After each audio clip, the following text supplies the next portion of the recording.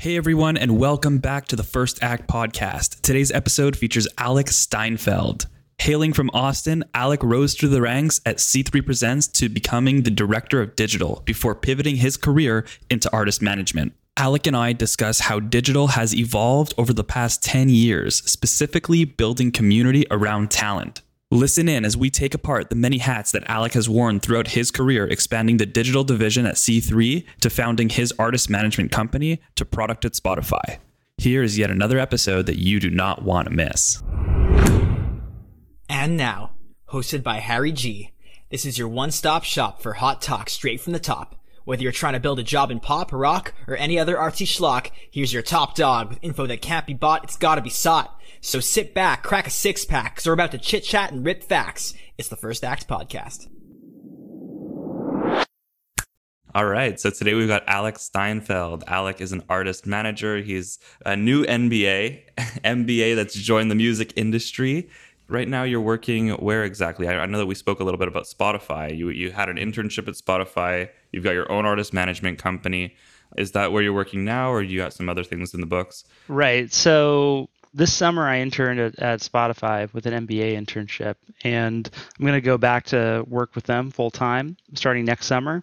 And in the meantime, I'm just finishing up my MBA and also continuing my artist management business, which I've named In Play Partners, but it's really just me and two clients that I've worked with for a little over 2 years now. Cool. Who are your clients? I manage a electronic producer / virtuoso pianist, Anomaly, who's based in Montreal, and another electronic producer, virtuoso pianist, Rava Rauja, who's currently based in Portland. But they both have different production sounds and styles and approaches to their craft. But one introduced me to the other, and I just am super fans of both, and it's just been a pretty fun ride working with both of them. Yeah, I was going to ask if they knew each other, seeing as they're both, producers, virtuoso pianists. Yeah, they do. I mean, that's the thing with artist management is that, a lot of clients introduce you to other clients, I guess. It becomes, I've found that a lot of other managers get their next clients because their artists are their own A&Rs for them, right? Because they're in the scene and super passionate about it and have great ears, and they're almost closer to what's happening. The artists are almost closer to what's happening, or really are, than even the music professionals are. So 100%.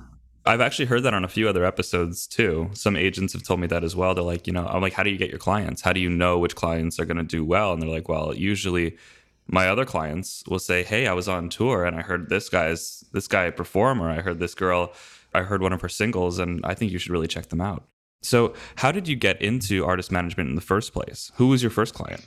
Yeah, so I sort of fell into it in a weird way, and it was kind of out of necessity, I guess. I graduated from college in 2013, which was the lowest point of the recorded music industry, if you look at it just in terms of gross revenue.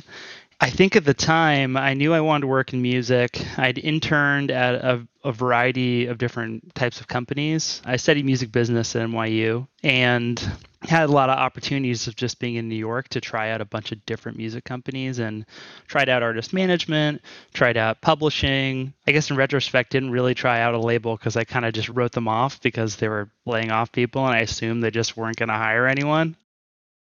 Their timing was off. It was just streaming was barely on the horizon at the time. My bet was that it was going to save the industry, and I knew a lot of other people felt that way, but it's odd to say that it wasn't consensus at the time.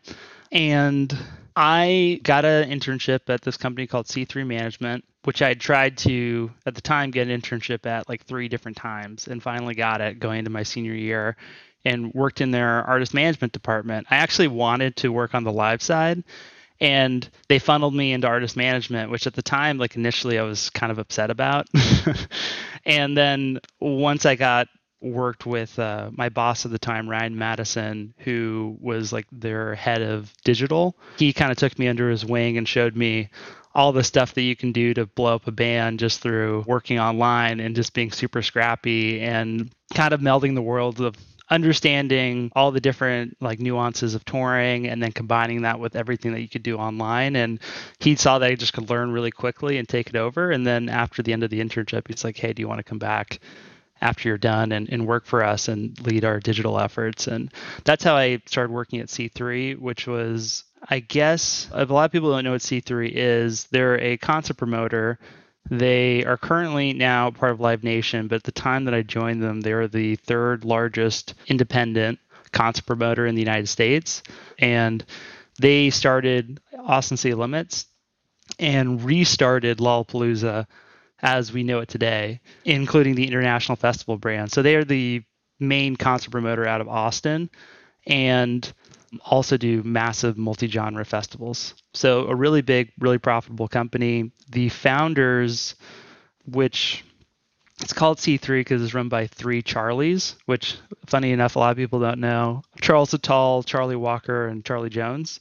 And they wanted to be in management and started this management company kind of on the side and figured that they could leverage their festival properties and just like relationships and acumen to blow up different bands. So when I joined, the roster was like super eclectic, and I love that. You know, we had like Tori Moi, Blues Traveler, Beats Antique, Bass Nectar, Grammatic, Lettuce. Those are like some of the ones that I like initially start working on.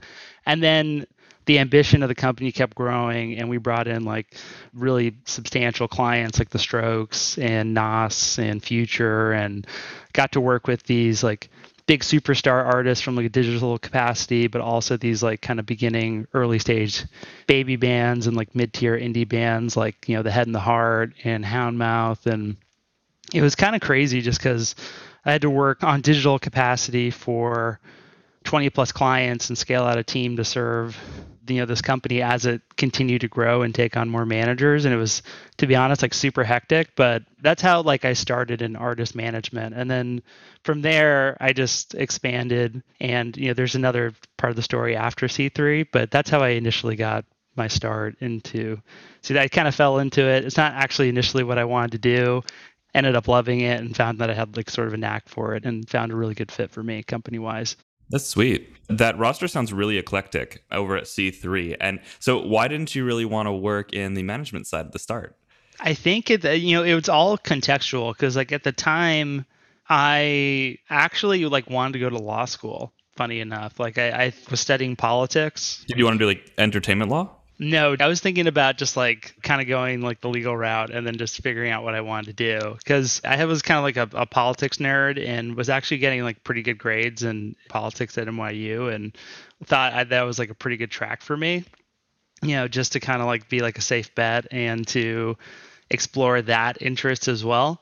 But interested in entertainment law, but I was also just like was exploring other aspects. And then I think as soon as I got to C3, that kind of went out the window. I actually, when I interned at C3, I was also interning at like the Texas State Capitol. I had like two internships, like one for like a representative and like another for the music company. And one was obviously way more fun and interesting.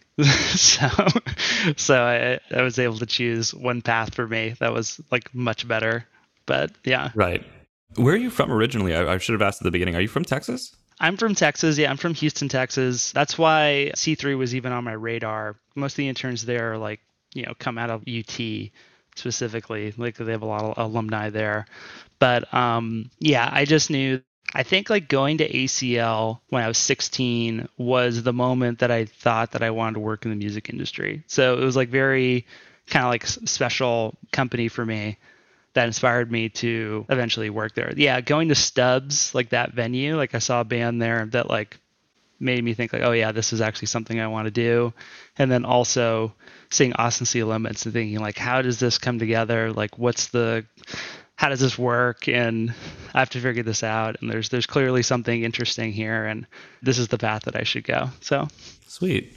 And so starting on the management side, you know, we were talking that there's like an eclectic roster, and you said that you were there while they were growing and expanding their roster pre-Live Nation acquisition, or Live Nation buying in and owning a majority stake. I think that's the situation, right? That is the situation. I don't know like how much they own now, but That's what I think is currently the case still. Yeah, they own like a 51% stake in the company, which basically means they own it, right? It's just, but it's kind of like dating. They didn't have to like fully commit. And if something didn't work out, it was much easier for them to bail. That's kind of like how it works from like a private equity standpoint. So, Right, exactly.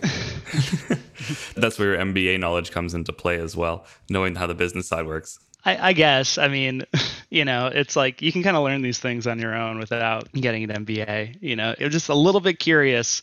All the information's out there for you. So Seeing how they had the management side and they also had the live side, right? So C3 had both sides and you were seeing this expand. What tactics would you say C3 used to grow their management wing? Were they utilizing their live side and placing a lot of their baby bands on their festival properties? yeah, for sure. So that was a big component. People will find this interesting that like, I think when festivals are being booked, it really is about the headliner, like the headliners get significant payouts compared to the other artists on a festival roster. And it always starts with that, in terms of like the booking. And then they kind of work down from there. And then I think the further down you go, this may be like a controversial way of putting it, but like the more interchangeable different artists are you ever going to look at like the third tier down at like a roster or like the second tier down and be like, oh, I'm not going to go to Coachella because like this artist isn't there or something like that? It's kind of like always like added bonus.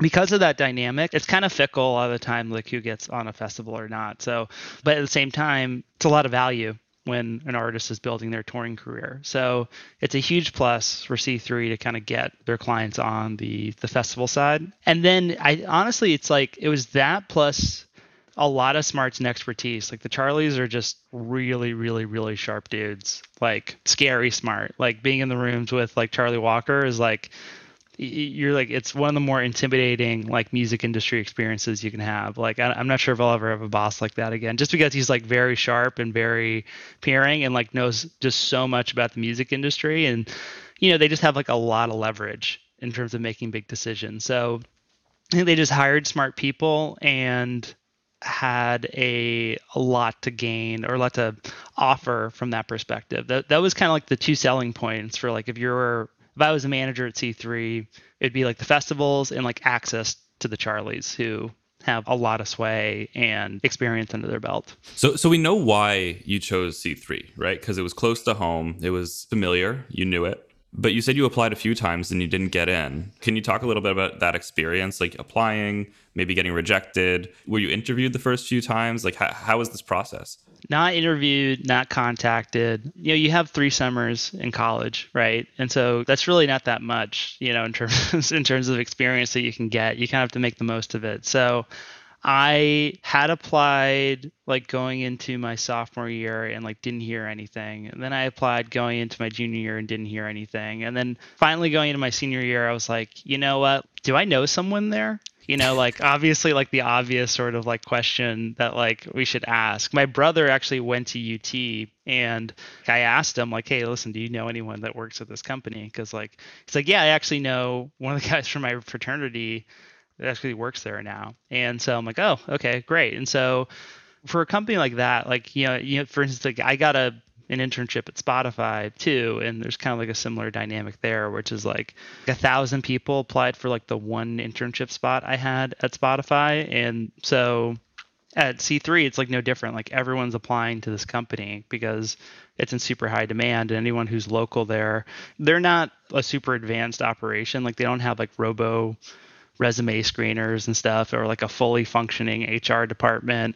Welcome to the music industry. Right, exactly. Yeah, it's like there's not like this really thought out operations funnel for like talent pipeline, whatever they're doing. It's like they're not reading all these resumes. So like how do you actually stand out? Get them to actually just read your resume. And the good thing for me is that like it was a good thing that I interned for them before my senior year because they were able to offer me a job. Like right, because they knew who you were. Yeah. And by the time that I applied, I had a lot of experience, right? I had interned at a lot of other places and was able to make mistakes at these other companies that I was like less inclined to work at. I was able to kind of shed a little bit and it gave me perspective that this was actually a good place that I wanted to work in a way. So it all kind of worked out in the end. Just real quick, where else did you intern? I interned at Downtown Music Publishing at this company called Song Trust, which is still doing pretty well. And then, let's see, I worked at Flatiron Management Group, which was the management company for My Morning Jacket before they merged with Red Light. Right. And they also did Fly the Conchords, which I was a big fan of. Was that with Steve Feinberg? No, his name was Mike Martinovich. Yeah, he was the manager. And then there was a couple other people. Yeah, because I think Steve and Mike used to have a management company called A Fine Martini, but Steve used to manage Good Charlotte. Oh, okay. Nice. Anyhow, when I was an intern, I was kind of snaking my way through, and Steve was one of my contacts that I ended up getting a lunch date with. Cool. Okay, nice. Yeah, I did not know that. Yeah, that was an awesome experience. And then I interned at Red Light too.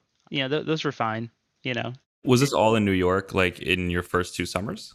Yeah, there was in New York. Some of them I was during my actual time at NYU. So like that was the cool thing about going to college in a town with companies in it, that you can actually like do your schoolwork and then, spend half your week at like a job or a sort of like quasi job, I guess, Yeah, do 2 days a week or something, or half a day, or Right. Yeah. So say what you want about maybe NYU or school like USC, but like the fact that you're in a music city and can do that like while you're in school, I think is invaluable because like you're just going to have 2x more experience than people coming back after that. So interesting. Hey everyone, just wanted to check back in and shout all of you out who are taking the time to check out the podcast, especially those of you who have been sharing it with your friends and writing me such nice messages on Apple Podcasts, Instagram, Twitter, Facebook, and LinkedIn. If you or someone you know has an awesome story that you think should be shared with the world, feel free to write me directly on any of our socials at the First Act Podcast. Until then, stay safe.